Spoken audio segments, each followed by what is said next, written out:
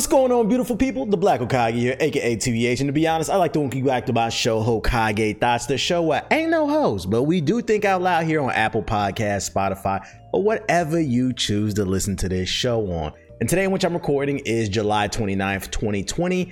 And excuse me if I'm low energy about halfway through the episode. I'm on this new low carb diet that Ace put me on to. Shout out to Ace. He's part of the GI. He actually has his own podcast. If you're a gamer and you're into fitness, or you're trying to get into fitness, you're trying to lose weight or just improve your life and stuff, he has a podcast. It's called Gamerflex Podcast. It's available on, oh damn, we starting with the shout outs, yo. He has a podcast. It's called Gamerflex Podcast. It's available on all major podcast platforms, Spotify, Apple, Stitcher, all that shit. And he talks a lot about fitness and gaming and stuff. And he's like a dude, as far as I know, he's in terms of, everybody likes to give Ace L's and shit in the stream because he does be taking them. I'm not gonna lie, and that shit is funny. But one thing I will give Ace is he is the most consistent in terms of being in shape in GI. Like, I give that. He always takes his diet very seriously. He always works out very seriously. So that's me giving him his flowers. Y'all should check out his podcast, Gamerflex. So he's got me on this low carb diet called the carnivore diet. I'm on day 3 right now, and I'm not gonna lie, this shit's kind of weird. Like, I was talking to him this morning, and so for those of you unaware, first of all, why am I even doing this? For those of you who are new to the show or are not familiar with like my story, majority of my life I've been an athlete. But like the last maybe 5 years, I put on a lot of weight. I ended up injuring my legs. I had some microfractures in my legs, so I couldn't run. I couldn't do anything. I had to sit down, basically. My legs would just swell up on me. And then if I kept exercising, I was advised to stop because if I didn't, I could break a bone or whatever. They were basically like micro tears in the bones. My legs are healed up now. I can run now. That's beside the point. I had a hard time dealing with that because like one of the things, it's crazy. We starting off with the gyms already. One of the things that like that's really true about when you're younger is like your elders, your OGs will always tell you that when you're young, you think that you're invincible. And like now that I'm older, like I'll literally be 30 like in a week and a half or something like that on August 8th.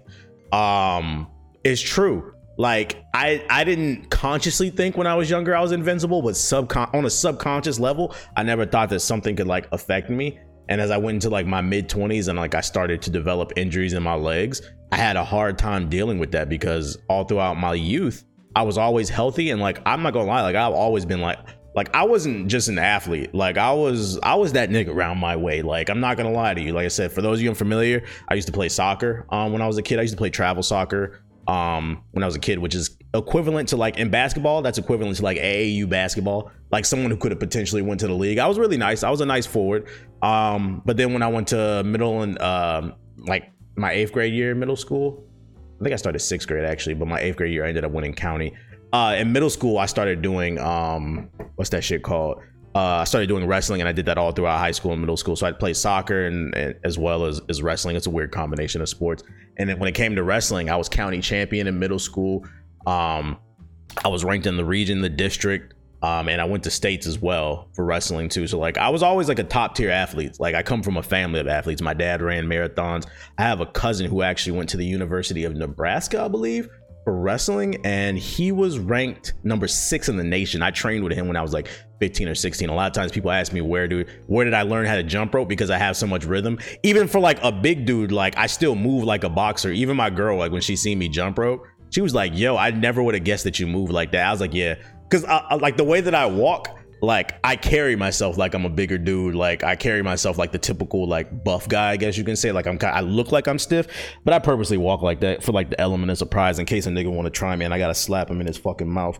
That like don't underestimate the element of surprise when it comes to fighting. That shit matters, because when they don't expect it, it hurts a whole lot more. Speed is very dangerous when you don't see it coming. But that's beside the point. So why am I on this diet? For those of you unaware, like I said, where was I going with this? I've been an athlete the majority of my life. And like I was suffering from like micro tears in my legs, and I had to sit my ass down for like 2 years. Like I literally couldn't do no crazy cardio or nothing like that for my legs to like fully heal up. Year and a half, something like that. Ended up in that process, like that was the first time in my life that like I never really worked out. And I ended up picking up bad habits, started eating worse. And then it didn't help that I was in a toxic relationship at the time. I think that actually made it even worse. So I couldn't exercise. I was in a toxic relationship. I started eating really bad. I was always very disciplined with my my diet or whatever, like to the point where like there's been several times in my life where I've had abs. So like I know what I'm doing when it comes to exercise, but I lost my discipline in terms of diet. I started putting on weight, and back when I was in shape, probably last time I was in really good shape was probably 23, 24. I weighed 180. That's what I was walking around at, which might sound like a lot, but it wasn't, because I was very dense. I was very muscular, very athletic, to the point where when I was going in the Air Force, for those who don't know, I was going to go in the military at one point. I went to the Air Force recruiter, and she asked me how much I weighed. And the reason they do that is because they're having trouble recruiting people for multiple reasons in the military. We're all over the place with this podcast, but fuck it, let's do it.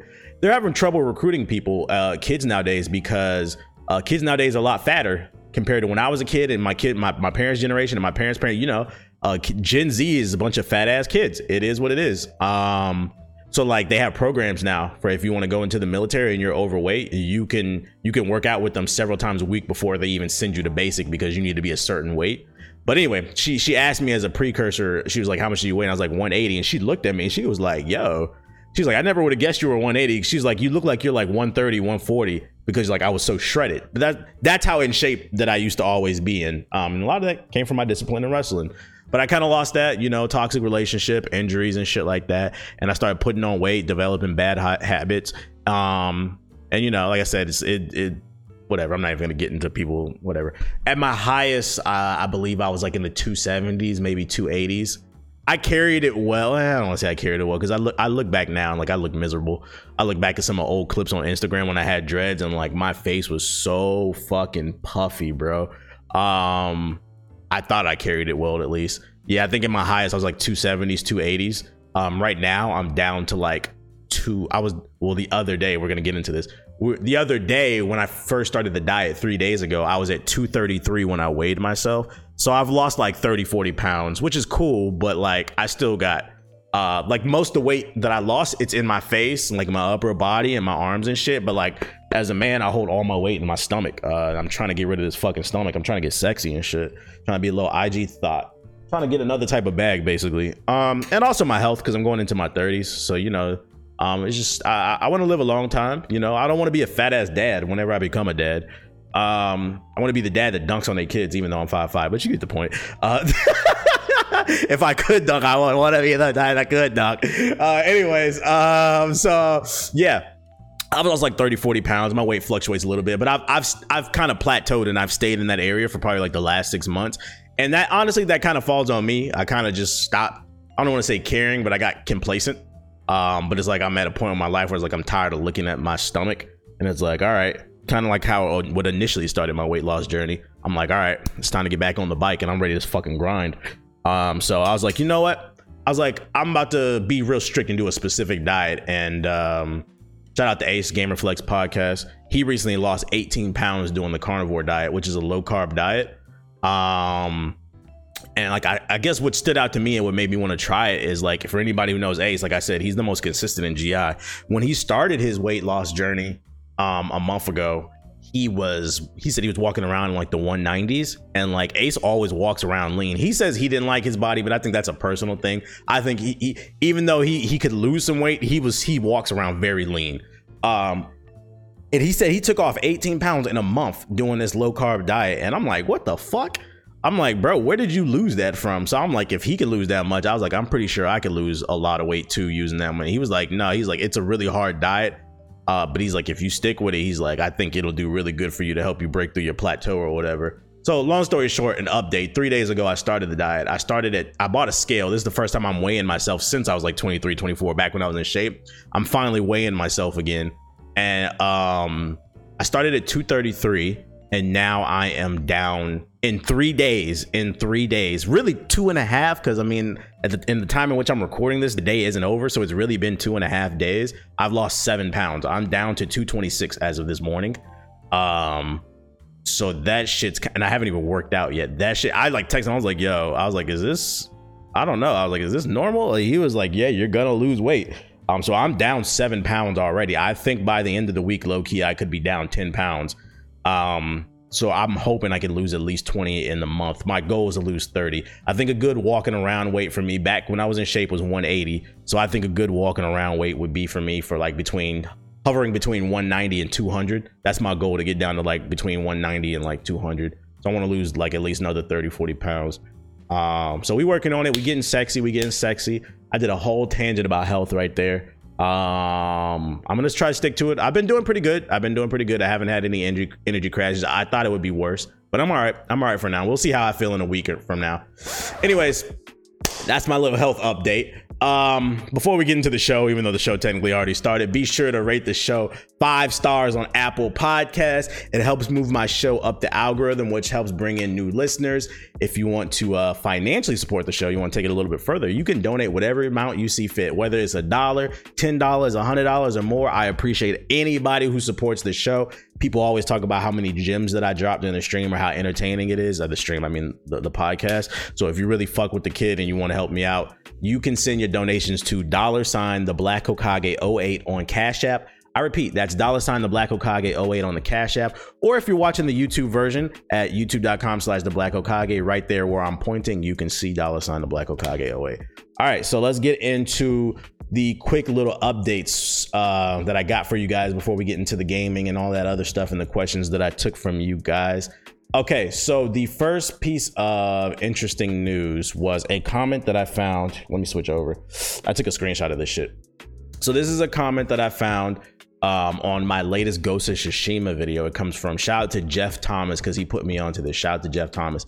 He said, bro, Ice Cube quoted you on The Breakfast Club. At the 26-minute and 44-second mark of his last interview, Ice Cube talks contracts with Black America, reconstructing the system plus more. He quoted the video, and it's about how it's too easy to become a cop that you did.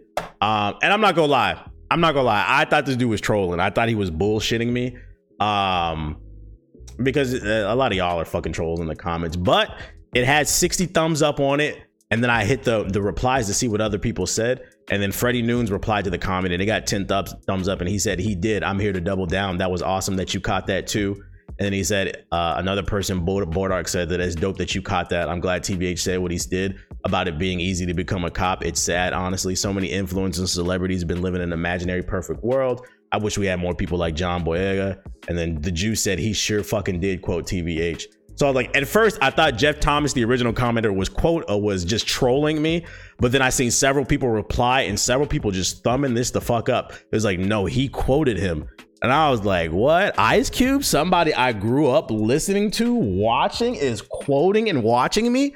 I was like, let me find out. So I pulled up the interview. I went to the Breakfast Club YouTube channel. The title of the video is, if you're watching the audio version, the title, and y'all tell me, feel free to tweet me and let me know if y'all think he was quoting me. The title of the video is on the Breakfast Club. Ice Cube talks contract with Black America, reconstructing the system plus more. The video dropped on July 22nd, 2020. That currently has over 300,000 views. If you go to the 26-minute and 44-second mark of that interview, give it about 20 seconds or 10 seconds, and he starts talking about how easy it is to become a cop. And he specifically says in the video, I don't want to play it on the audio because I don't want to fuck up the podcast audio. I'm just telling everybody, go and you judge for yourself. He says in the interview, he said, I was listening to some, he's like, the crazy thing is I was listening to some guy online, and he said, it's so easy to become a cop. He was like, it takes like 10 years to become a lawyer, X amount of years to do this, X amount of years to do that. And he's like, but it only takes like 3 to 4 months to become a cop. And it sounded like he was it wasn't verbatim, but it sounded like he was paraphrasing what I said in my video. It's easy to become a cop. And at first I'm like, nah, I'm pretty sure I'm not the only person who knows that like it only takes a few months to become a cop. Like he could have been quoting somebody else. And then I thought about it more, and I was like, maybe he was quoting me, because if you notice in the interview, he says, I heard some guy online say that it only takes X amount of months to become a cop, but then it takes 10 years to become a lawyer. And I'm thinking, well, maybe he didn't, because I'm like, if he was watching me, why wouldn't he give me credit? And then I was like, maybe he said some guy because he didn't know how to pronounce my name. Ice Cube doesn't strike me as the type who watches anime. So he probably says some guy because he didn't know how to pronounce Hokage. And he might just randomly seen the clip online, so he didn't know how to say my name, and he just said some guy. I don't know. There's no way to really confirm whether or not he was quoting me, but I'm not gonna lie, I'd say it's about a 75% chance I think he was quoting my video. It's too easy to become a cop on YouTube. So if he was, shout out to Ice Cube. That's really dope. If I just randomly came across his timeline or something, like I said, there's no way to prove it. A lot of people seem to think that he was because they left comments in my video like, yo, Ice Cube is quoting you. Y'all let me know. 26 minutes, 44-second mark of that interview. Title of the video is Ice Cube talks contract with Black America on The Breakfast Club. Y'all let me know. Y'all think he was talking about me? That shit would be fucking dope. That's like the ultimate cosign, because like I said, I grew up watching, you know, not only his movies, but listening to, you know, I fuck with NWA. Anyways, next piece of news. This is just a quick one. I'm not gonna go too into detail about this shit, but I'm just letting y'all know on the social media side of things that Instagram is coming out with a competitor to TikTok. It's called Reels. As a potential TikTok ban looms in the US after the popular Chinese, we know Trump wants to ban TikTok because they're spying on us. Instagram is looking to take advantage of the spate of bad press as it launches its TikTok competitor Reels globally. So in August, this is supposed to launch. So I'm just letting you know that another piece of social media is coming out. What does this mean for you if you're not a social media content creator? That means expect your favorite YouTubers, your favorite Twitch streamers, maybe even some of your favorite TikTokers or whatever you watch on social YouTubers. Expect them to be like, yo, follow me on Reel. And they're probably going to come out with a bunch of annoying ass videos, including me. So I'm just letting y'all know. I'll just let y'all know. Don't be surprised if people start promoting this app called Reel. I already know what y'all go, damn, I gotta download another app. Here's something though I will go a little bit more into detail with though. So this piece of news actually came across from me because people were talking about it in my Twitch chat. They were like, yo, did you hear Twitter's talking about charging a monthly fee or whatever? And you know, this is an example of why it's important to read articles and why I'm glad I took the time to research this for myself, because I will say that y'all just be proven y'all don't be reading. Hold up, let me get this. No, I don't want to put that follower. No. Why is my sub goal still up? My bad. All right, there we go. We got rid of it. This is just an example of how people don't be reading.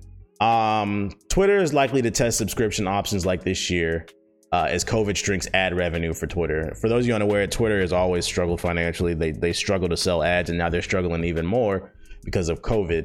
And if you just read this headline, you would think, oh my God, Twitter's going to try to charge us $5 or $10 a month to use their service. No. Let me scroll down and summarize it for you. They're giving numbers over here and shit. Twitter, inside scoop, Twitter's developing an advanced tweet deck that would be available for monthly subscriptions. 2 more adults. The advanced tweet deck is 1 monthly subscription fee. Twitter's exploring a $20 a month, blah, blah, blah. Okay, the point I'm trying to make here is, from what it seems like, there's a potential that Twitter could charge monthly, but it's not to use the service. It's to use TweetDeck. For those of you unaware, TweetDeck is a service that allows you to have multiple like columns on your monitor at once. So like you can see your DMs, your timeline, your favorite websites, trending topics all on one web browser versus just having one thing there. And they're talking about charging $20 a month for more enhanced features. So basically what this is like, it sounds like they're going to offer something for brands and media publishers and content creators. If you want more in-depth analytics, this is what this would be for. This is not for people to just use Twitter. Here, let me see if I can pull this shit up. So stuff like exclusive news alerts and summaries personalized for you, content management tools, to-do lists, exclusive content on social media, best practices and strategy, enhanced tools for managing and creating custom audience lists, exclusive priority customer support, the ability to manage multiple accounts, advanced publishing features. You get the idea. Ad-free experience, sorting and filtering searches. These are tools for content creators to help improve the experience of being a content creator. So for those of you out there that heard the rumor that Twitter is going to be charging per month just for you to be able to tweet, it doesn't seem like that's true from reading this article. It seems like this would be $20 a month for someone like me. And if the tools are cool, I would use it. But based off what I read, it doesn't really seem that useful. So don't trip off that shit too much. What y'all need to be tripping off of this article that I read right here, some more social media stuff. Who mama just texted me? I don't care about that shit. Y'all need to be tripping off of this. Y'all see this shit? Facetune helps Facetune Video helps you touch up your video selfies. So for those of you unaware, there's an app on the App Store. It's called Facetune. Basically, it's Photoshop. It's like a Photoshop for your phone. It's an app that a lot of chicks use to basically make their skin look perfect. You can edit your photos and stuff, and then they upload them to Instagram. They're coming out, but that was for pictures for years. That was only for pictures. They are coming out with a new app, and y'all, fellas, listen. They're coming out with a new app called Facetune Video, which now you'll be able to apply these filters to your videos. So like, it's easy to Photoshop and lie in your pictures. But now all the baddies on Instagram with the fucked up skin, she got a fat ass, but her skin, her face fucked up. She might be able to pull the witchcraft on you through video.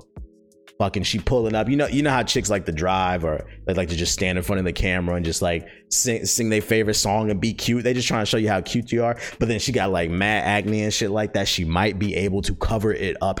Photoshopping videos is about to become a thing. It says you'll be able to retouch selfie videos, nose, lips, eyes, brows. You can try on new looks. They can literally put makeup on. They don't even got to put real makeup on. They can put makeup on their face via the fucking app. Yo, it's becoming a scary time to be a man. Trying to pick, like imagine looking on these apps and trying to figure out, should I slide in the DMs? Is this real or is this not? Actually, that might be, I'm about to call this episode Witchcraft, bruh. Episode 39, Witchcraft.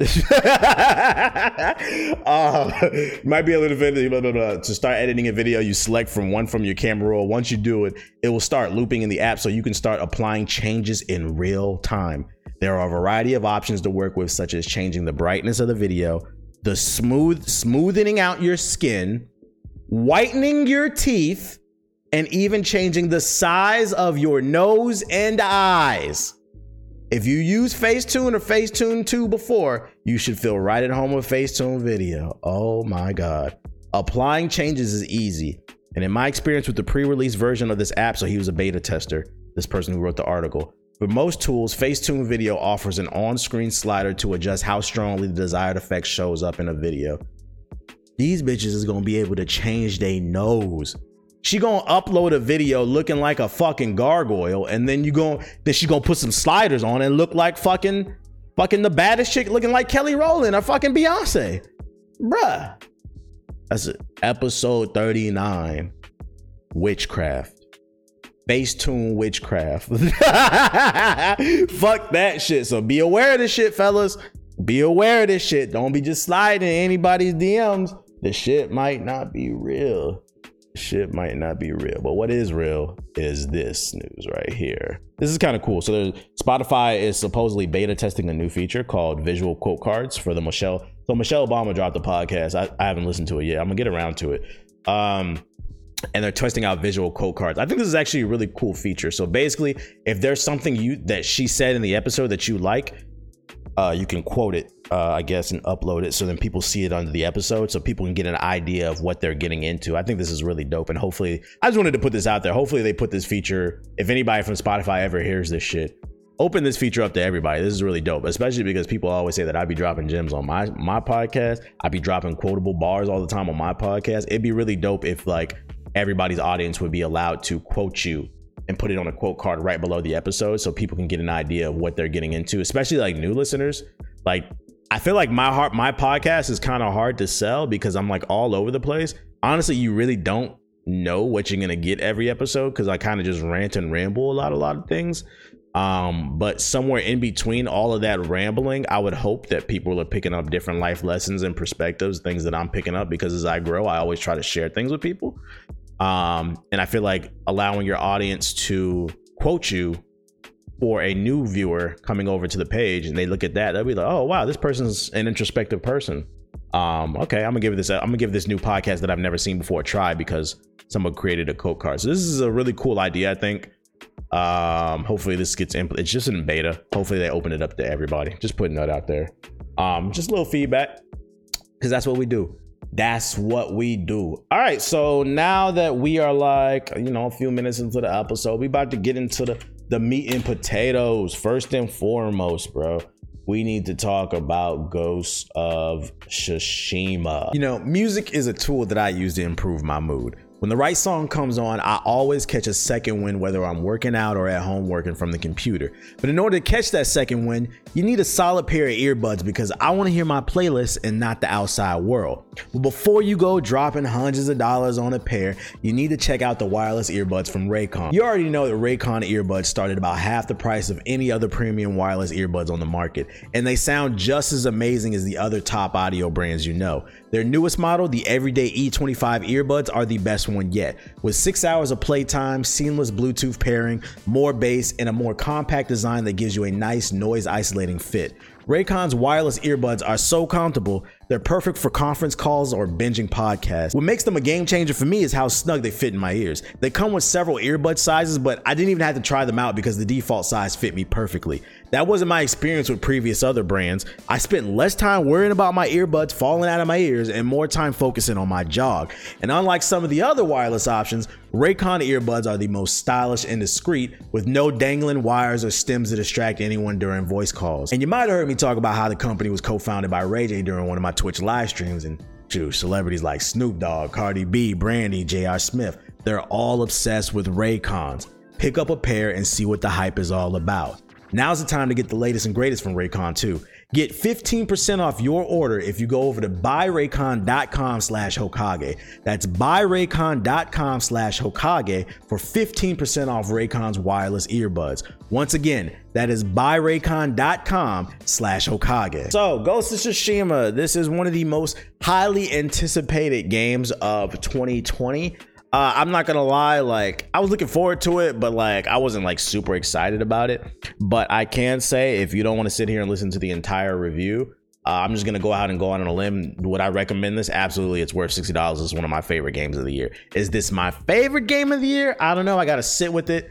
I gotta let it marinate. I still feel like I'm leaning towards Final Fantasy VII Remake, but I really did enjoy this game, and like I feel like it's a dark horse. I wouldn't be upset if people put this on their Game of the Year nominee or their personal favorite game of the year. So for those of you unfamiliar about how I do my reviews, I wrote down some positives and some negatives. I'm just gonna go through them, and then at the end I'm gonna give a recommendation based off of that. But I mean, you already know.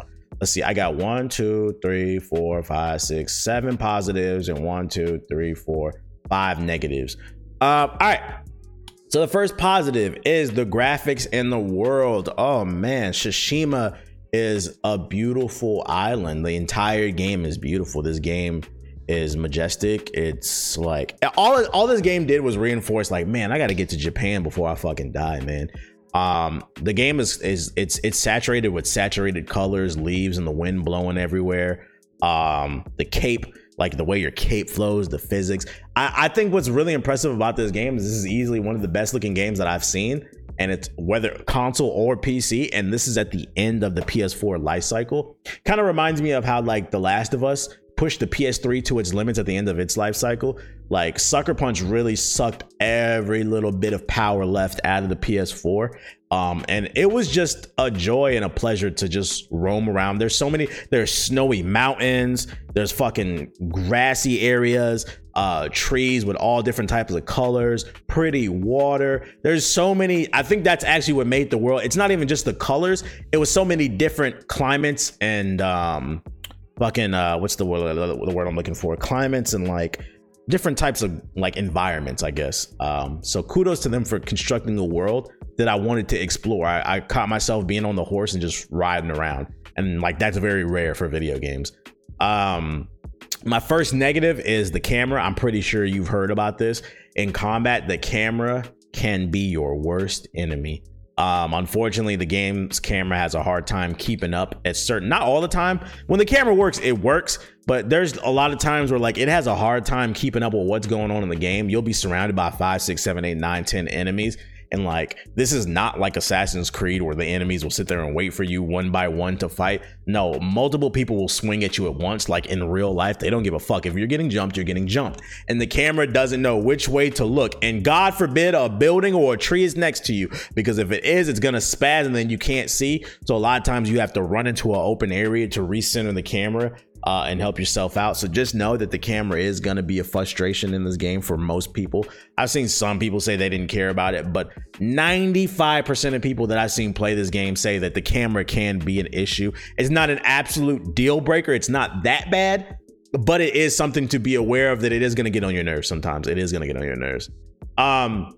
The second positive that I have for Ghost of Tsushima is the story is mwah. And when I'm talking about the story, and this kind of goes, this is the second and the third positive. These two can go together. The story and the main side missions. This game has the story, which are like the golden missions on the map. Then you have like the main side missions, where like the big white ones with like characters' faces on them.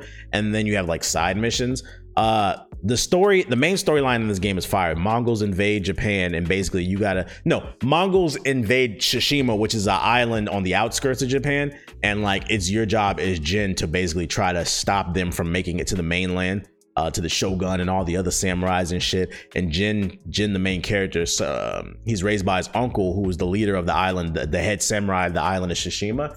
And like your uncle is preaching, morals, the samurai code, and Jin is suffering with using tradition to combat the enemy, which is too predictable. Like literally in the beginning of the game, you start off by taking an L, and he instantly learns that samurai tradition might not be enough. So like this game takes place before the age of the shinobi and the samurai. This is just when samurai ruled Japan. So like you don't even get referred to as a ninja if you play the ninja playthrough. You just get referred to as the ghost. So Jin struggles. He has like this morality thing going on where he's like, he sees the Mongols are doing anything to fucking win, and the samurais are too predictable. That's why they lost the first battle in the opening scene in the first place. So you get to choose between playing more of a ninja kind of rogue stealth style, or you can play a straight up pull up samurai style. And I thought that was a very interesting way of even telling the story, because most games nowadays allow you. It's rare that you come across a very straight stealth game like Splinter Cell. Most games are stealth action games, meaning like they encourage you to play stealthy, but you can also play action. This is definitely a stealth action game, and just using the samurai and the ninja differences in terms of code to actually be able to enable that type of play style. I thought that was really interesting. But the story is really good. I don't want to go into detail and spoil specifics, because that's not what we're going to do here. You're just going to have to take my word and understand that I really enjoyed the story. One of the main reasons too that I actually enjoyed the story is, like I said, there are main side missions and then there's side missions. They're called Tales or something, Tales of Tsushima or something like that, where they're basically like loyalty missions in Mass Effect. So you have the main storyline, and then you have like these loyalty missions that you have to do with specific characters. These are reoccurring characters that you're going to see all throughout the island, and each one has like a 9-part episode for their loyalty missions. And they're side missions, but you want to do them because not only are the stories really good, they're just as good as the mainline story, but you get rewarded at the end with like special gear, special weapons, upgrades, and like armor and stuff like that. So I really enjoyed the main side missions as well as the story mode. So shout out to the story. It's fire. It's fire.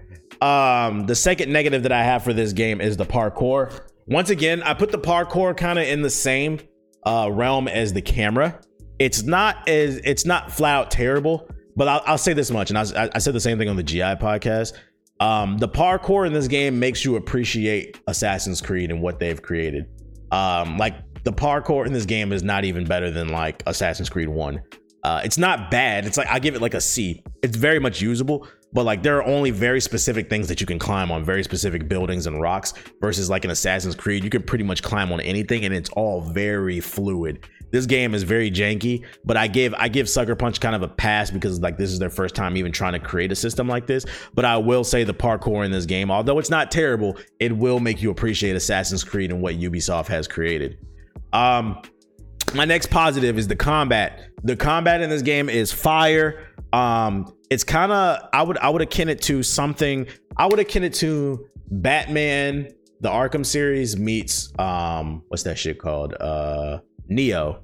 So like the combat is similar to Batman in the sense that like you have a bunch of enemies around you and you have your sword, and you know you mash the sword button and you hit people, but then you also have the counter system, and if you time it correctly, you parry someone correctly. There's two different parries. There's a basic parry, which is like an okay one, and it'll basically knock them off balance, and then you might be able to get a hit in. And if you do a perfect parry, you'll basically completely knock them off balance, and it'll slow down time, and it's guaranteed hits, and you'll get resolve and stuff like that.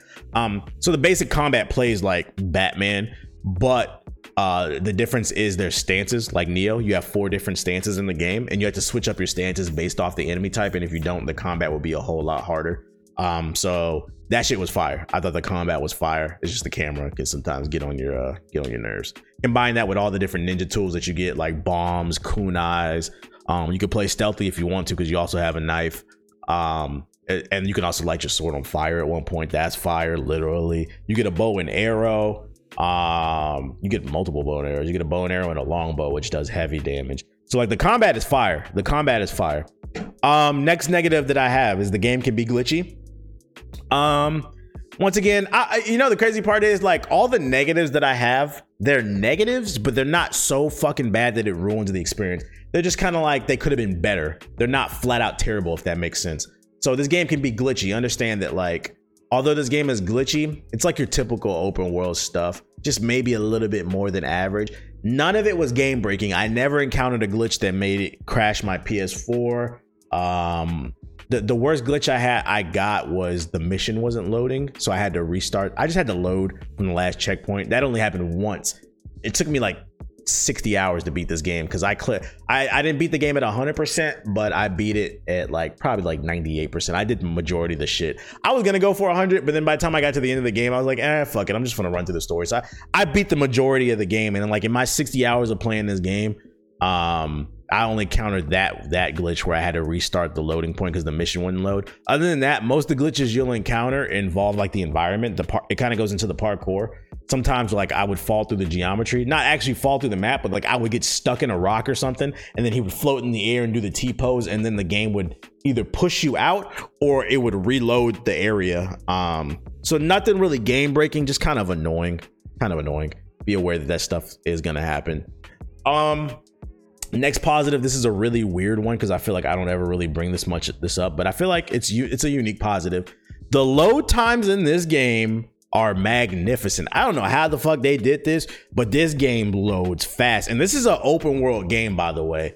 Fucking the fast travel is fast. I read somewhere, somebody said in my Twitch chat that that originally the game loaded even faster, but it was loading too fast to the point where like you couldn't even read the loading screens. So they actually ended up slowing down the loading times. It's funny in itself because I've seen people also say that like the load times are still too fast because they don't even have time to read the tips and tricks on the loading screens or whatever. But the load times are really fast. If you're trying to get from point A to B in this game, that is no problem. And I don't know what tech they implemented, what type of optimization Sucker Punch did with this game, but more studios need to talk to Sucker Punch because they know how to optimize their games to where you're not waiting fucking 3 minutes for the fucking game to load. Especially loading times are really bad when you're on a hard part of the game and you die and then you have to sit there and wait for 2 minutes. You're already fucking irritated. Then you gotta sit. Kudos. It's optimized. Kudos. The next negative I have for this game is the AI is dumb as hell. Not always. Actually, the AI is dumb and inconsistent, actually. So basically, when you're doing like the stealth portion of the game, all you have to do is like, if let's say you get caught by a guard, all you got to do is sprint away and hide in the grass, and a lot of times they won't find you. And I'm talking about like, it's really stupid. Like, you can literally be in the line of the sight of the grass or the bush. You run away and they can see you running into the bush, but then they don't know where you are. Or you can go hide in the tent and like he's looking at the tent and he watches you run in the tent and they don't know where you go. So you can cheese the game really bad in terms of the stealth because the AI can be really bad. But the thing is, like, it's only 50-50. It's not like that all the time. There are other times where the AI will see you coming from like a mile away, and it kind of breaks the immersion. It creates for an inconsistent experience because you don't know what you're going to get whenever you run into a camp. You don't know if it's going to be that glitchy AI, or you don't know if it's going to be the really crazy shit. It's starting to get dark outside. Let me turn my lights on. Hold up. Room lights. Let me turn that shit on a little bit. All right. Anyways, so yeah, there's that. Let's see. What was that glitchy? No, AI. The AI, just be aware that the AI is very inconsistent. Next positive, the skill tree is very large in this game. You will be exploring all throughout the island. They have tons of different abilities to unlock. You know, I love customization. So just know that this game has a large skill tree and you're probably going to want to unlock everything, which kind of goes into the combat. I don't really have too much to say about that. I just like large skill trees. And then last but not least, on the negatives, it felt like stealth was an afterthought. That's my last negative. For those of you who are thinking this is going to be Assassin's Creed Japan, some people will say it is. In my opinion, it's not. As someone who's played a lot of Assassin's Creed, it's almost there. It's almost there. They just got a few things to clean up, mainly that parkour. That parkour has got to be way better. It is. I'm sorry. Parkour in this game does not hold a candle to Assassin's Creed. And the stealth in this game, it doesn't hold a candle to Assassin's Creed either. It's just very basic. Feels like an afterthought. And then on top of that, the AI is really bad.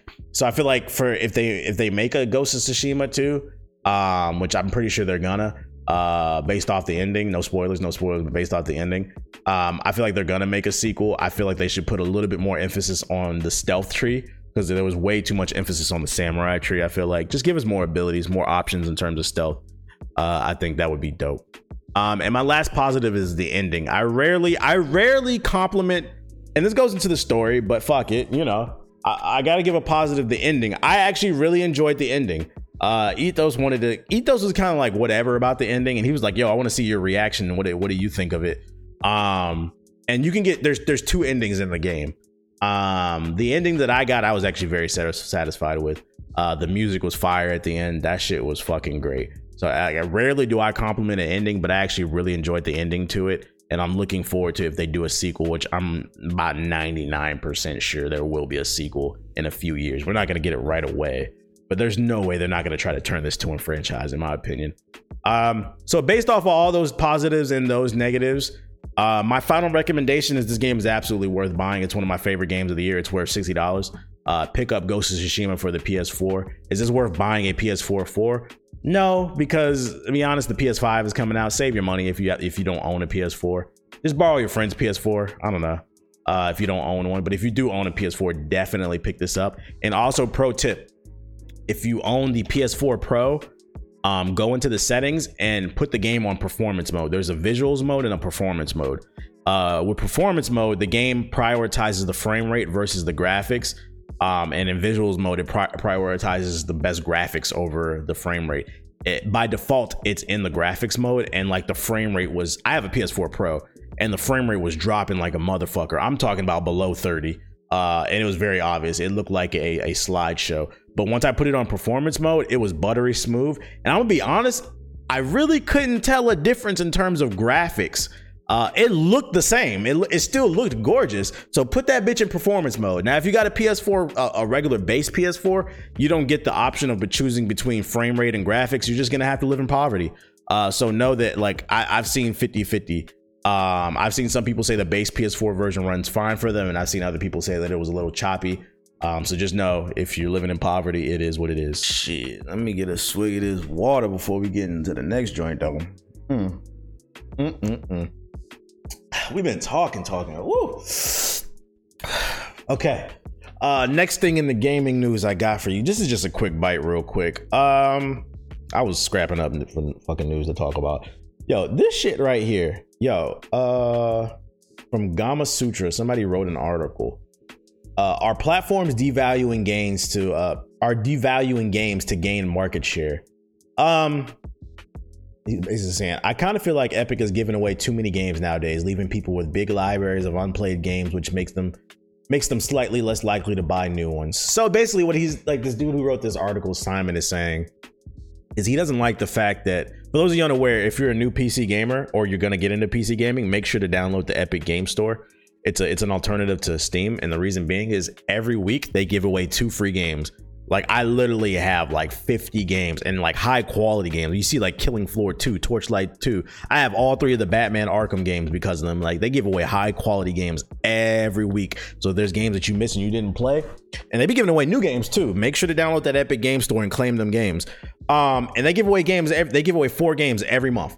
And like, he's trying to make the argument that he feels like the Epic Game Store or Epic Games devalues these games by giving them away for free. And I say to this person, yo, shut the fuck up, dog.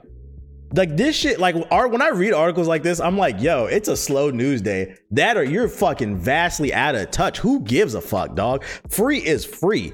I don't care how much money I'm talking to you listening to the podcast. I don't care how much money I make in my life. If I become a millionaire, if I become a billionaire, nigga, free is free. I will always be black. free is free. And if I can get a free meal, I will. If your fat ass auntie want to make me some mac and cheese and I don't got to pay for it, I'm gonna get it.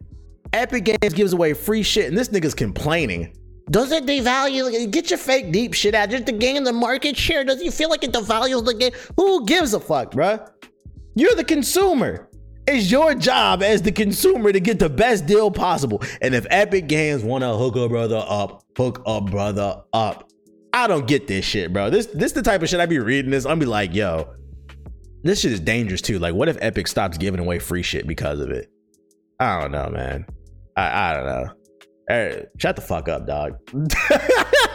That's all I want to say. Stop writing stupid shit like that. For those of you unaware, like I've read a lot of these major publications. They try to publish an article every 15 minutes so they can maintain their ad revenue, so they can keep bringing in new people. And like I feel like that's more dangerous than anything, because when you feel like you need to publish a new article every 15 minutes, you get articles like that. Are free games a bad thing? Bitch, shut up. What the fuck? This shit is free. God damn. You trying so hard to get so much ad revenue. You just making shit up at this point. And last but not least, what I got on the gaming shit. I got a question. This one, I just put it in the gaming section. This one comes from Twitter. Follow me on Twitter at Mr_I_keep_it_real. It comes from Huey, and he said, I would like to know how you feel about every ancient civilization being represented in video games. However, indigenous African civilizations are admitted, except for obviously Egypt. That's what people go to. So basically, he's saying he would like to see more older African civilizations being represented in video games. He doesn't think it's fair compared to how there are other civilizations represented. And my counter argument to that is, don't get me wrong, I'm not saying I don't want to see more African civilization games. That definitely would be dope. Besides the typical Egypt, I would love to learn about something else and play something else. But the reality is, I don't think it's a fair argument to be upset about how there is a lack of representation in ancient African civilizations in video games. Reason being is, first of all, how many games really focus on ancient civilization? Like Assassin's Creed is the only one that's consistent. Ghost of Tsushima is new. That's recent. But like how many video games realistically are being made about ancient civilizations too? I don't think this is a fair argument, because the reality is, I think most people are tribal. Most people tend to stick with who looks like them or hang out with people who look like them. So if the majority of the gaming community, the majority of the gaming studios and developers are made up of white game developers, they're more likely to go with more European ancient civilization driven games versus African ones, because that's what they know. It's not even like a racism thing. It's just like it's a tribal thing. So I don't know if it's a fair argument to expect to see more African civilization games being made by white folks. If anything, if you want to see more African driven civilization games, we need more black developers. So encourage, your nieces and nephews and your brothers and sisters to become game developers if you want to see more of that. Otherwise, the only thing that I feel like is a fair argument in this case is I think it is fair to argue for better representation. And what I mean by that is, these people don't have to make ancient civilization games about Africans, but I will say that like whenever there is a game that focuses on ancient civilization, just any game that has a focus on any game that has a black character, I think they do need to be better represented. In Rogue Company, they have a black girl in there as one of the main characters, and like the way they did her hair, it looks like a real black woman. Like I appreciate stuff like that. That shit looks good. And that's what I mean. Like if you're gonna include black characters or black civilizations in your game, then do your research and make sure that it's correct. Most black folks are not wearing fucking cornrows and afros nowadays, okay? So like that's what I say. If they do choose to try to represent black people in their video games, these white folks, I do think they need to do a better job of representing us, but I don't think they're obligated to represent us more. I think we're obligated to represent us. So if you want to see more black characters and black civilization in video games, then you need to start becoming a game developer. And I think one thing we as black folks need to realize is being a game developer is not necessarily about knowing how to program and code. You could be a game producer. You could be you could design art. You could be like a what's the shit called an artist that makes the art before you even start programming the game. What is that shit called? Man, y'all know, it's on the tip of my tongue. Y'all know what the fuck I'm talking about. But yeah, you can be an artist, you can be a producer, you can be a coder. There's a lot of different positions in studios. You could be a PR person. There's so many different positions in a studio, and we gotta break into that. We gotta break into that business. You know, we don't all need to be football players. We don't all need to be basketball players. We don't all need to be rappers. So that's what I would say. I don't know if it's fair to expect that from them, but it is fair to expect better representation, because if you are going to do it correctly. All right, before we get into the more questions from you guys, just a couple suggestions. I feel like I haven't been talking about like music a lot on this podcast, and I'm still not going to talk a lot about it, but I do give credit when credit is due. One thing that I did listen to that's new, I've kind of fallen off on music. I don't really keep up with it like that anymore. I used to be one of those people that was crazy on like Two Dope Boys and all those You Heard That New or whatever. I used to be on all of those what's it called, like music blogs or whatever, but I don't anymore. But anyway, I listened to Logic's new album, No Pressure. He's become a cornball over the last 2 albums, but I give credit when credit is due. I give this album like a solid 7. It's not bad. There's some songs on there that I like.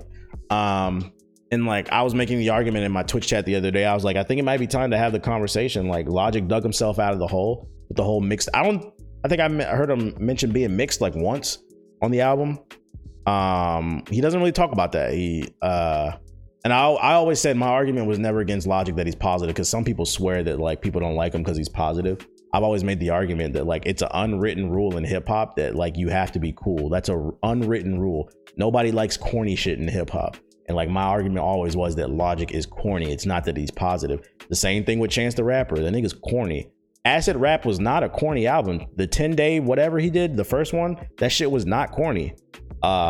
But like the ooh I love my wife, that shit is corny. Don't nobody want to hear that shit, bro. It's the delivery, I guess is what I'm trying to say. It's how you deliver the message that's mad corny. So I think it's time to have the conversation. Logic put out a decent album. I might put some of these songs on my playlist. He put out a decent album. I think it's time to have the conversation. We might have to move Chance the Rapper up as the number 1 corniest rapper in hip hop. Logic has dug himself out of a hole. Some people were trying to make the argument that it should be Hopsin, but I was like, first of all, nobody listens to Hopsin. He's the Black Eminem. Nobody listens to him.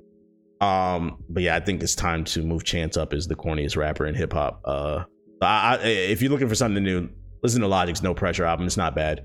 And then another recommendation I have. So I recently got Hulu because my dumb ass recently found out that you get a free Hulu account if you're with Sprint. I also got T-Mobile Tuesday since Sprint merged with T-Mobile, so I got that shit too. I be getting free shit now. But you get a free Hulu account if you have an unlimited plan on Sprint. And my dumb ass had this all along and I didn't even know it. So like I claimed my account the other day and I've been watching like a little bit of Hulu. One recommendation I have on there is did you know there's a Mass Effect anime? I did not know this. The algorithm recommended. First of all, I don't even know how this algorithm even knew that I liked Mass Effect, because like I hadn't even watched anything on Hulu like that really, but there wasn't a Mass Effect anime that came out in 2013. And honestly, it's not bad. I would recommend it. I will say, what is it called? Let me look on my phone. I will say that this anime, it's called Mass Effect Paragon Lost. It's a dub and like the voice acting is on point. The animation's but it's okay. But like I enjoyed it. I'll say this much. You do have to be a Mass Effect fan to enjoy it, at least on a deeper level, to understand the world and what's going on. It stars Vega from Mass Effect, was it 2 and 3? He was one of the people that you could recruit on your team with Shepard, but nobody used Vega. But anyway, it does have a familiar character. So like if you don't even know who Vega is or the world, like you don't know what a Krogan is or a Asari or anything, you might not be able to completely follow it. But at least on an action level, if you just want to watch it as an action movie, like it was a good action anime too. But yeah, I will say that like it does help to be familiar with the Mass Effect world, because I couldn't tell. I think this takes place before Mass Effect 3 or after 3, because like in this one, Vega keeps talking about Commander Shepard's his hero, but Commander Shepard's dead, so he couldn't work with him or whatever.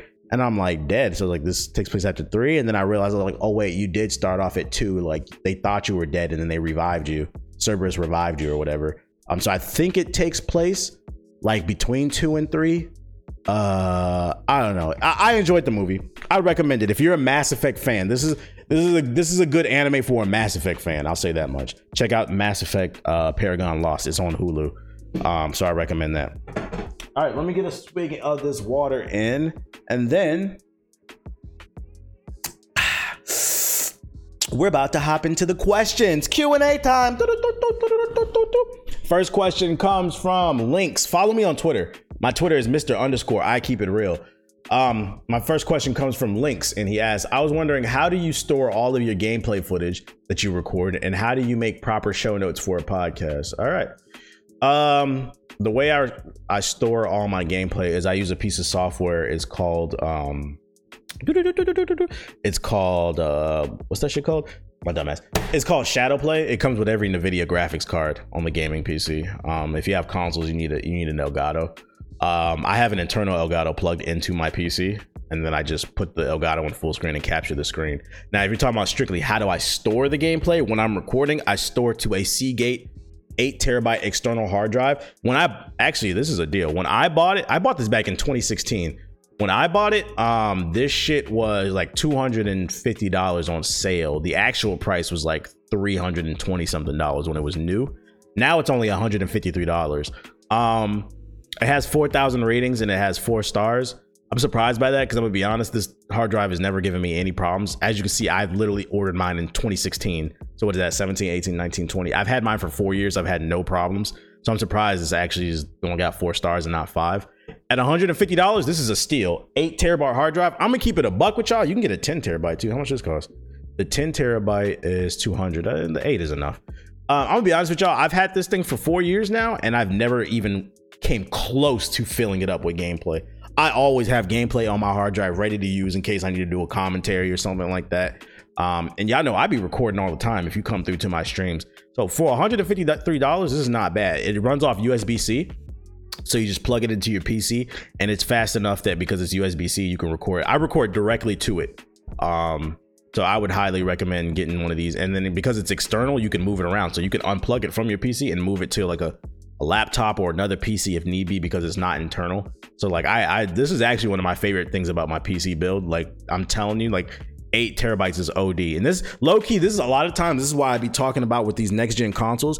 I have no problem with the PS5 and the Xbox Series X going full digital if it has at least like 5 terabytes in it, because I have an external 8 terabyte hard drive that I record gameplay to, and I never run out of space. And like these games are getting bigger and bigger. I'm telling you, it's a beautiful thing when you have this much space. Now, when it comes to this is what it's called. It's called, for those of you who are listening, it's called the Seagate Backup Hub 8 terabyte external hard drive, USB 3.0, $153 on Amazon right now. That's what it's called. And then how do I do podcast notes? I use Google Drive or Google Docs.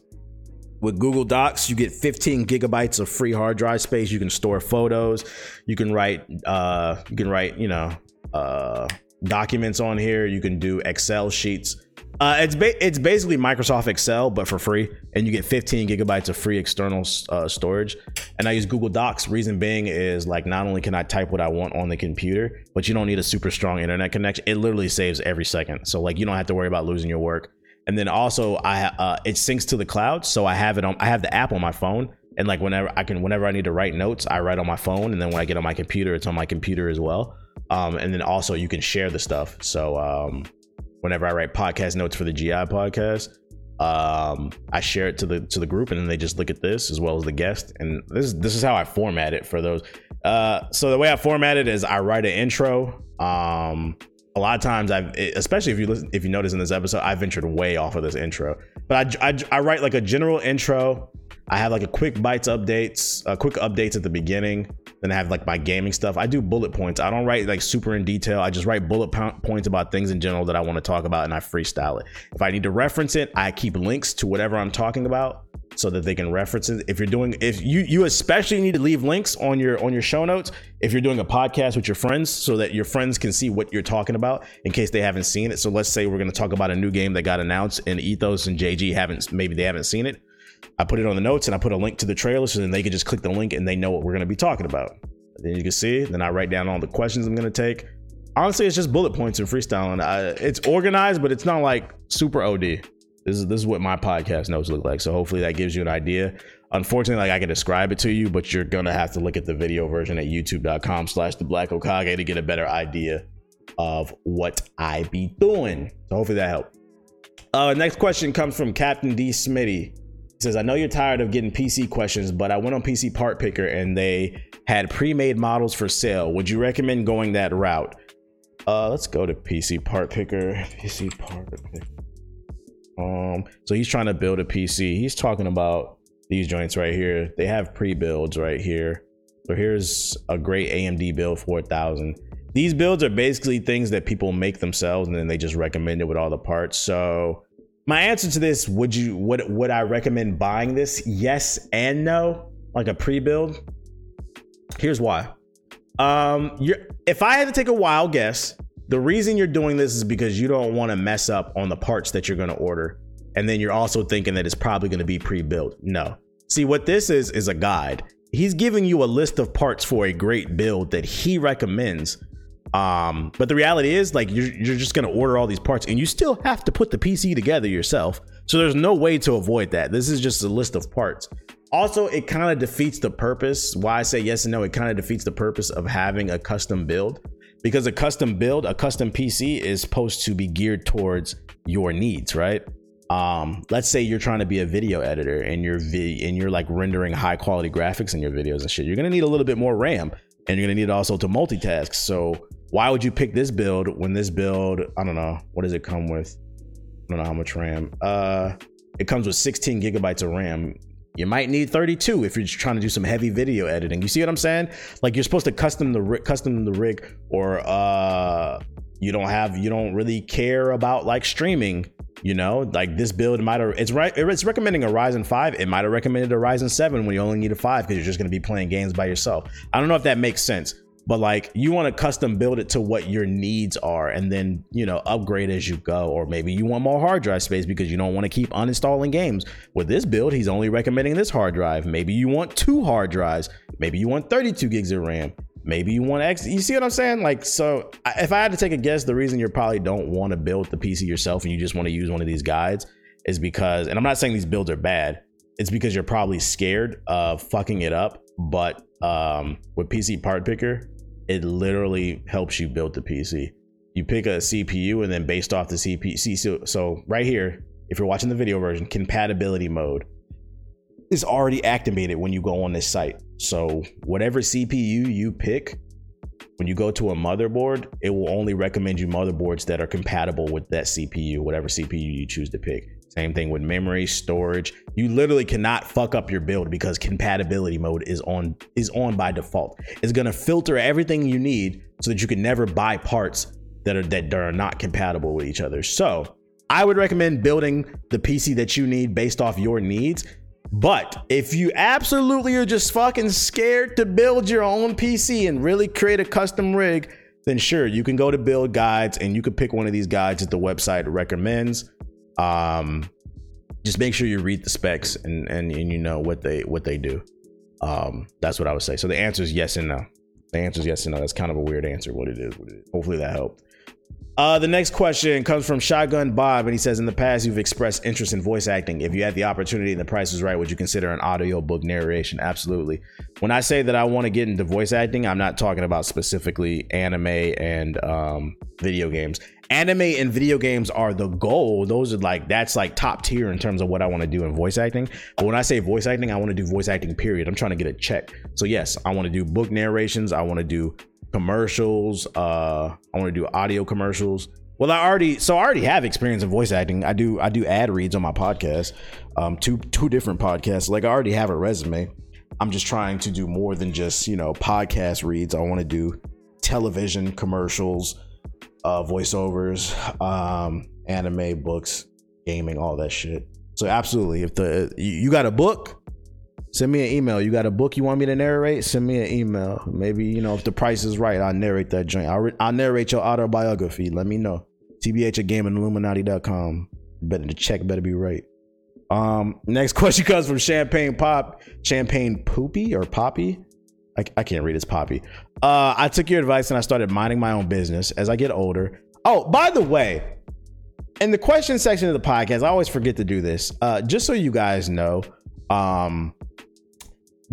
people are asking me questions on Twitter, and this is me just trying to answer them to the best of my ability. I'm not saying my word is law. You don't have to follow any of my advice or anything that I say.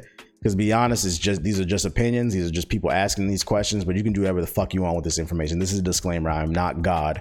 I'm just answering questions to my best of my ability. Anyways, he said, I took your advice and I started minding my own business. As I get older, I find myself, as well as my life, changing for the better. But sometimes I miss the old toxic in me. Is this normal? And how do I get over it? So you acknowledge that ever since you took my advice, you started minding your own business and focusing, your life has changed for the better. I don't understand what you mean by you say sometimes I miss the toxic in me. You miss dogging bitches out. You miss not showing up to work on time, like having drama in your life. I'm not gonna lie to you, like it seems like you got one foot in and one foot out. Like if you want to be a high value man, like you're gonna have to mind your business and you're gonna have to be hyper focused. And you're gonna have to improve your network. If you miss being toxic, you can go back to that shit, but that bullshit is gonna come back in your life and you're never gonna find what you want out of life. You're never gonna find your purpose because you too busy dealing with baby mama drama and shit. So I can tell you, do whatever the fuck you want to do. But I will say you acknowledge that your life has changed for the better when you started minding your business and focusing. How do you get over it? You need to find more hobbies. I think it's kind of hard right now because we're in COVID and everybody's kind of staying indoors. But when the world returns back to whatever is normal, find a different hobby. You need to change your circle. You know what it is? If I had to take a wild guess, you changed yourself, but you haven't changed your circle. There it is. Start hitting Discords, start hitting Reddits, start hitting Facebook groups, finding different types of people who are like-minded, who are all about improving yourself. In order to become a high value man, you need to hang around high value men. There's a saying that show me your friends, I'll show you your future. If you hang around a bunch of Crips, guess what you're most likely going to become? So if I had to guess, you are trying to do better. But you probably need to change your circle. That's what I would tell you how to get over it. Find some new friends. Next question comes from Josh, and he says, do you feel like you should educate your coworkers on certain issues, or is that not your responsibility? I'm gonna be honest, when I went to work, I minded my business. Like, I don't know. If you have that level of relationship with them, like where you feel like you're generally cool with them and you two are in the lunch break room and you're just having a conversation and they're generally open to learning something new, then sure, you should teach them. Because being dismissive of everybody doesn't solve the problem. It's just one of those things that's kind of sticky because you're at work. Like, it could backfire. You could be having a conversation with your coworker, right? And like they seem like they're receptive to the information you're trying to teach them. Like you're trying to show them why their views on the world are ignorant. And they could turn around and go and tell the boss that you were being mean to them and you were being rude and it really fucked up their day. And next thing you know, you're in trouble. So that's why it's like, that's kind of a sticky situation. It kind of depends on the relationship. And I'm not very much of an expert on relationships with coworkers because I'm gonna be honest, I used to clock into work and I didn't talk to nobody. Like only people I would talk to was like the secretaries that used to work at the front desk. I'd be like, good morning. I clock in. I'd be like, all right, everybody have a nice day. And I go to my fucking room and I would do my work. I did not talk to nobody. Nope. So I was like, I don't know. I would say you have more to lose than to gain there. Because on the positive side, if they are open and receptive, they might learn something, but that's a big maybe. That's a big maybe. What's not a maybe is if you piss them off, you can end up getting it. What's not a maybe is minding your business will always, I don't know. It seems like they bother you a lot. You need to ask yourself why they bother you so much, especially if they're just a coworker to you. Is this your coworker or is this your friend? If it's just a coworker, fuck them. Who cares what they think? Let them be ignorant. Next question. It comes from Xavier and he says, hey, TBH, I'm 18 and I realize I'm a better listener than a speaker. What are some things I can do to become a better speaker? Just speak. I don't know what else to tell you about that. If it's really hard to give advice because COVID. If COVID was not going on, I would say go to open mic night in your town. Every town, every city has open mic night. It could be poetry, haikus or whatever. Shout out to the haikus and Ghost of Tsushima.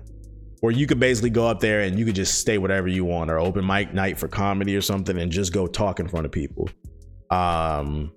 Or just go to a function and talk to people. But unfortunately, it's kind of hard because when you're 18, you're probably about to go off to college. Make sure you talk to like at least most colleges that I've been to, especially the one that I went to and a couple other friends' campuses that I've been to. They always have like areas where, students can congregate. Make sure that you're in those areas where students can hang out and don't just be on your fucking phone. Talk to people. Because what I find in college is that everybody's trying to get to know each other. I think where a lot of people fuck up in college is y'all be so focused on just the school shit, right?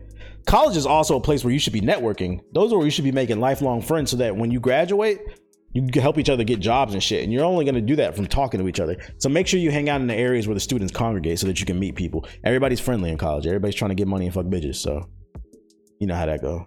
But yeah, open mic is what I would recommend when COVID's over. Next question comes from Jordan. He says, have you ever had any bad experiences with substances or alcohol in the past? No, I don't smoke. I don't drink. I'm straight edge. And the next question that people always follow up with, you never had a taste of liquor? You never smoked? No, I've never done nothing. It never interests me. I subscribe to the ideology of Malcolm X. The white man will fucking feed you liquor and then lock you up for drinking it. Once you get drunk, I'm good off that. I like to keep a sober mind. I'm on a mission. I got purpose. But more power to people who choose to do drugs and smoke, whatever. Well, not drugs. Don't do hard drugs, kids. But if you choose to drink liquor, just be responsible. I'm not a party pooper. I'm not the person that spoils everybody's fun. I'll just be like, no, thank you if you offer me, and I won't scold you. If I had to describe myself, if you've seen the Temptations movie, I'm Otis. I'm the one in the group that keeps everybody on track. I have no interest in doing any of that shit. I'm here to get money. Next question comes from Skip, and he says, has there been a time where you failed to capitalize on a growing market? For example, I think 2 podcasts ago, you talked about how you didn't think Twitch would ever be something that you would do it when it first came out, but 2 years later, you realized there was a market for it. I mean, yeah, there's that. One, I failed to capitalize probably on Fortnite. I remember when Fortnite first came out, like my audience kept telling me to hop on it, like fuck with it, and then like Ninja and a bunch of other people hopped on it early and they blew up strictly because they played Fortnite. They were also good at the game too. But like if I would have hopped on that trend earlier, I probably would be bigger. But on the flip side, it's like the reason I didn't play Fortnite is because it never interested me. I generally liked PUBG at the time, and like I've never liked Fortnite. I don't like the game, so it's like people be trying to think I'm going against the grain because like if something is popular and I like it, I'm gonna ride it till the wheels come off, till the wheels call. But I got to make it work for myself. If I don't like what I'm doing, then like I'm just gonna become irritated, and it's not gonna become fun, and it's not good for my mental health. But lucky for me, I was blessed with a personality, so it doesn't matter what I play. Some people think that I'm just trying to be like, I've been accused of being a going against the grain YouTuber, just trying to be different for the sake of being different. But it's like, no, I just generally didn't enjoy Fortnite. I don't want to play that shit. I don't care how popular it is. I never really bashed Fortnite like that. I just don't want to play that shit.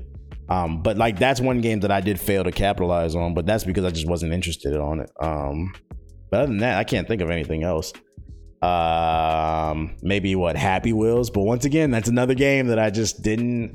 I'm not playing Happy Wheels, bro. I'm not playing Roblox. I'm not playing Minecraft. Those are all games I could have capitalized on to grow. I'm not playing any of those games. Fucking, what is it? Roblox, Minecraft. Those shit's full of pedophiles. Fortnite. I'm good off that. I'll do what I want. Next question comes from Negative Mantra. He said, I want to start uploading content with my friends, but the issue is that I'm mad vulgar. The content itself is hilarious, but in the climate of the internet nowadays, do you think I can be successful without censoring myself, including sponsors? All right, so you might not want to hear this, but check it out. If you don't upload content like that, because you said, I want to start uploading. You don't upload content like that. How do you know you're hilarious? Like, you're worried about the climate of the internet nowadays, but I'm actually curious. Like, I respect the confidence, but I'm curious. Like, so the reason I knew that people would fuck with me online is because I was funny before the internet. Like, I was always the class clown. I always tell people, like, I was that nigga around my way for real. Like, I was always clown. I was the dude, you better not walk past my lunch table because I'm a fucking roast your ass. So like, I've been making people laugh all my life. So it was nothing for me to learn how to edit and kind of translate that into internet content. My question, and you can't talk back to me, so I don't even know. My question is, how do you know your content is hilarious if it's just within your friends? You haven't uploaded anything. You're worried about vulgarity. Like, I'm curious to how do you know if you're hilarious? Well, I'll tell you this much. If you really truly, I feel like real funny people know this. If you really truly believe that you're funny, you being vulgar doesn't matter. All the best comedians, fucking, what is it? Chris Rock, Patrice O'Neal, fucking, what's his name? Dave Chappelle. All my favorite comedians are mad vulgar. So I don't even know why you're like worried about that. Like, if you're truly hilarious, you wouldn't be worried about being mad vulgar. And also, I wouldn't even be worried about sponsors. You haven't even uploaded anything. I think you need to figure out what you want to do. If you're really that conscious about things, then don't do it. But I would say that if you truly, you can, I've learned over the ages, you can say whatever you want as long as it's funny. People who get in trouble for saying like vulgar things is because it wasn't funny. That's the real issue. And I find, at least for like new comedians, I notice, because I watch a lot of stand-up comedy, I notice with a lot of new comedians, they'll try to jump. I feel like in order to get into the vulgar game, you have to ease into it. A lot of them will just try to jump into the deep end and try to do like edgy jokes, and it backfires, and you'll see the clips go on social media, they'll go viral and they end up looking stupid. It's because you bit off more than you chew. Maybe you could cut back on it a little bit and ease into it and kind of test the waters, see what people respond to and how they respond to it. And then from there, unleash more of your personality. But like, unless you're 100% confident in your vulgarity, don't dive into the deep end. Maybe, I don't know. But I wouldn't even worry about sponsors. But you can be vulgar. You can be vulgar. I'm vulgar. Shit. Our DC world is vulgar. They're fucking funny as shit. Nobody cares they be saying nigga and cussing because they're funny. Lean Squad, they was vulgar. They were funny. Like, I don't even know where this became like an argument. Like, I can give plenty examples of black content creators that are vulgar and they're prospering. So just be confident. Be confident. I would say don't be vulgar because it sounds like you're self-conscious. I would say don't be vulgar if you're not confident. Like, the only way being vulgar can work is if you truly don't give a fuck. Like, that's why I think a lot of you fuck with me. And like, you can't fake this energy. Like, this is real alpha shit. I think it shows that like a lot of times I really don't be giving a fuck. Like, I'm just gonna speak my mind, and it is what it is. And if you care that much what the internet or what people think about you, then don't be vulgar, I would say. That's the only way it can work. You have to emit a certain type of energy. That's what I would say to you. And last but not least, the question comes from Sir DG. He says, man, please talk about the divide between black men and women. Why can't we seem to understand each other and come together? Just like anything else, we gotta listen to each other. We're so dismissive of one another. Ego is the answer I wanted to give to you. Ego, I think, is the problem on both sides, men and women. It's not a men thing. It's not a women thing. I think both sides, in terms of the black community, like, ego is involved so much that we don't listen to one another. I think an example I can give, a recent one, was like when I was talking about on stream, and there was a video I uploaded on YouTube about like, there was a lot of accusations coming out in the gaming community of men sexually assaulting women at like gaming conventions and shit. And at first it was a lot of white people that was coming out, a lot of white girls coming out, and then like a lot of black women started coming out and accusing some dudes in the community. And I was just talking about how, like, just keep in the video, I was the moral of the story in the video I was talking about, I felt like, was, I feel like a lot of times women do lie, don't get it twisted. And like, I feel like that point was, people love to say that, put narratives on you. Some women do lie, absolutely, but some women aren't lying. And all I was saying in that video is just be a little bit more empathetic and just listen. Like, women will bring up something about dudes and they won't even listen. Dudes will bring up something about women and they don't even listen. And that's because the ego is involved. You have to let go of that ego. Otherwise we'll never be able to. And a lot of that has to do like in tone too, how you speak to one another. I don't know, just show respect to each other. If you want to have a healthy dialogue, you have to give respect. I think that's the most important thing in order for us to come together and understand each other. But I love black women, so whatever. I don't know. That wasn't that deep. I'm kind of tired. I'm tired of talking. Damn, we an hour 20 in. Anyways, listen, that's all I got on my show notes. So hopefully you guys enjoyed the show. If you did, be sure to rate this show 5 stars on Apple Podcasts. And if you also enjoyed the show, be sure to send a donation my way on Cash App at $ the Black Hokage 08. That's all I got for you guys. Hopefully you enjoyed it. And I will see you guys on the next episode of Hokage Thoughts.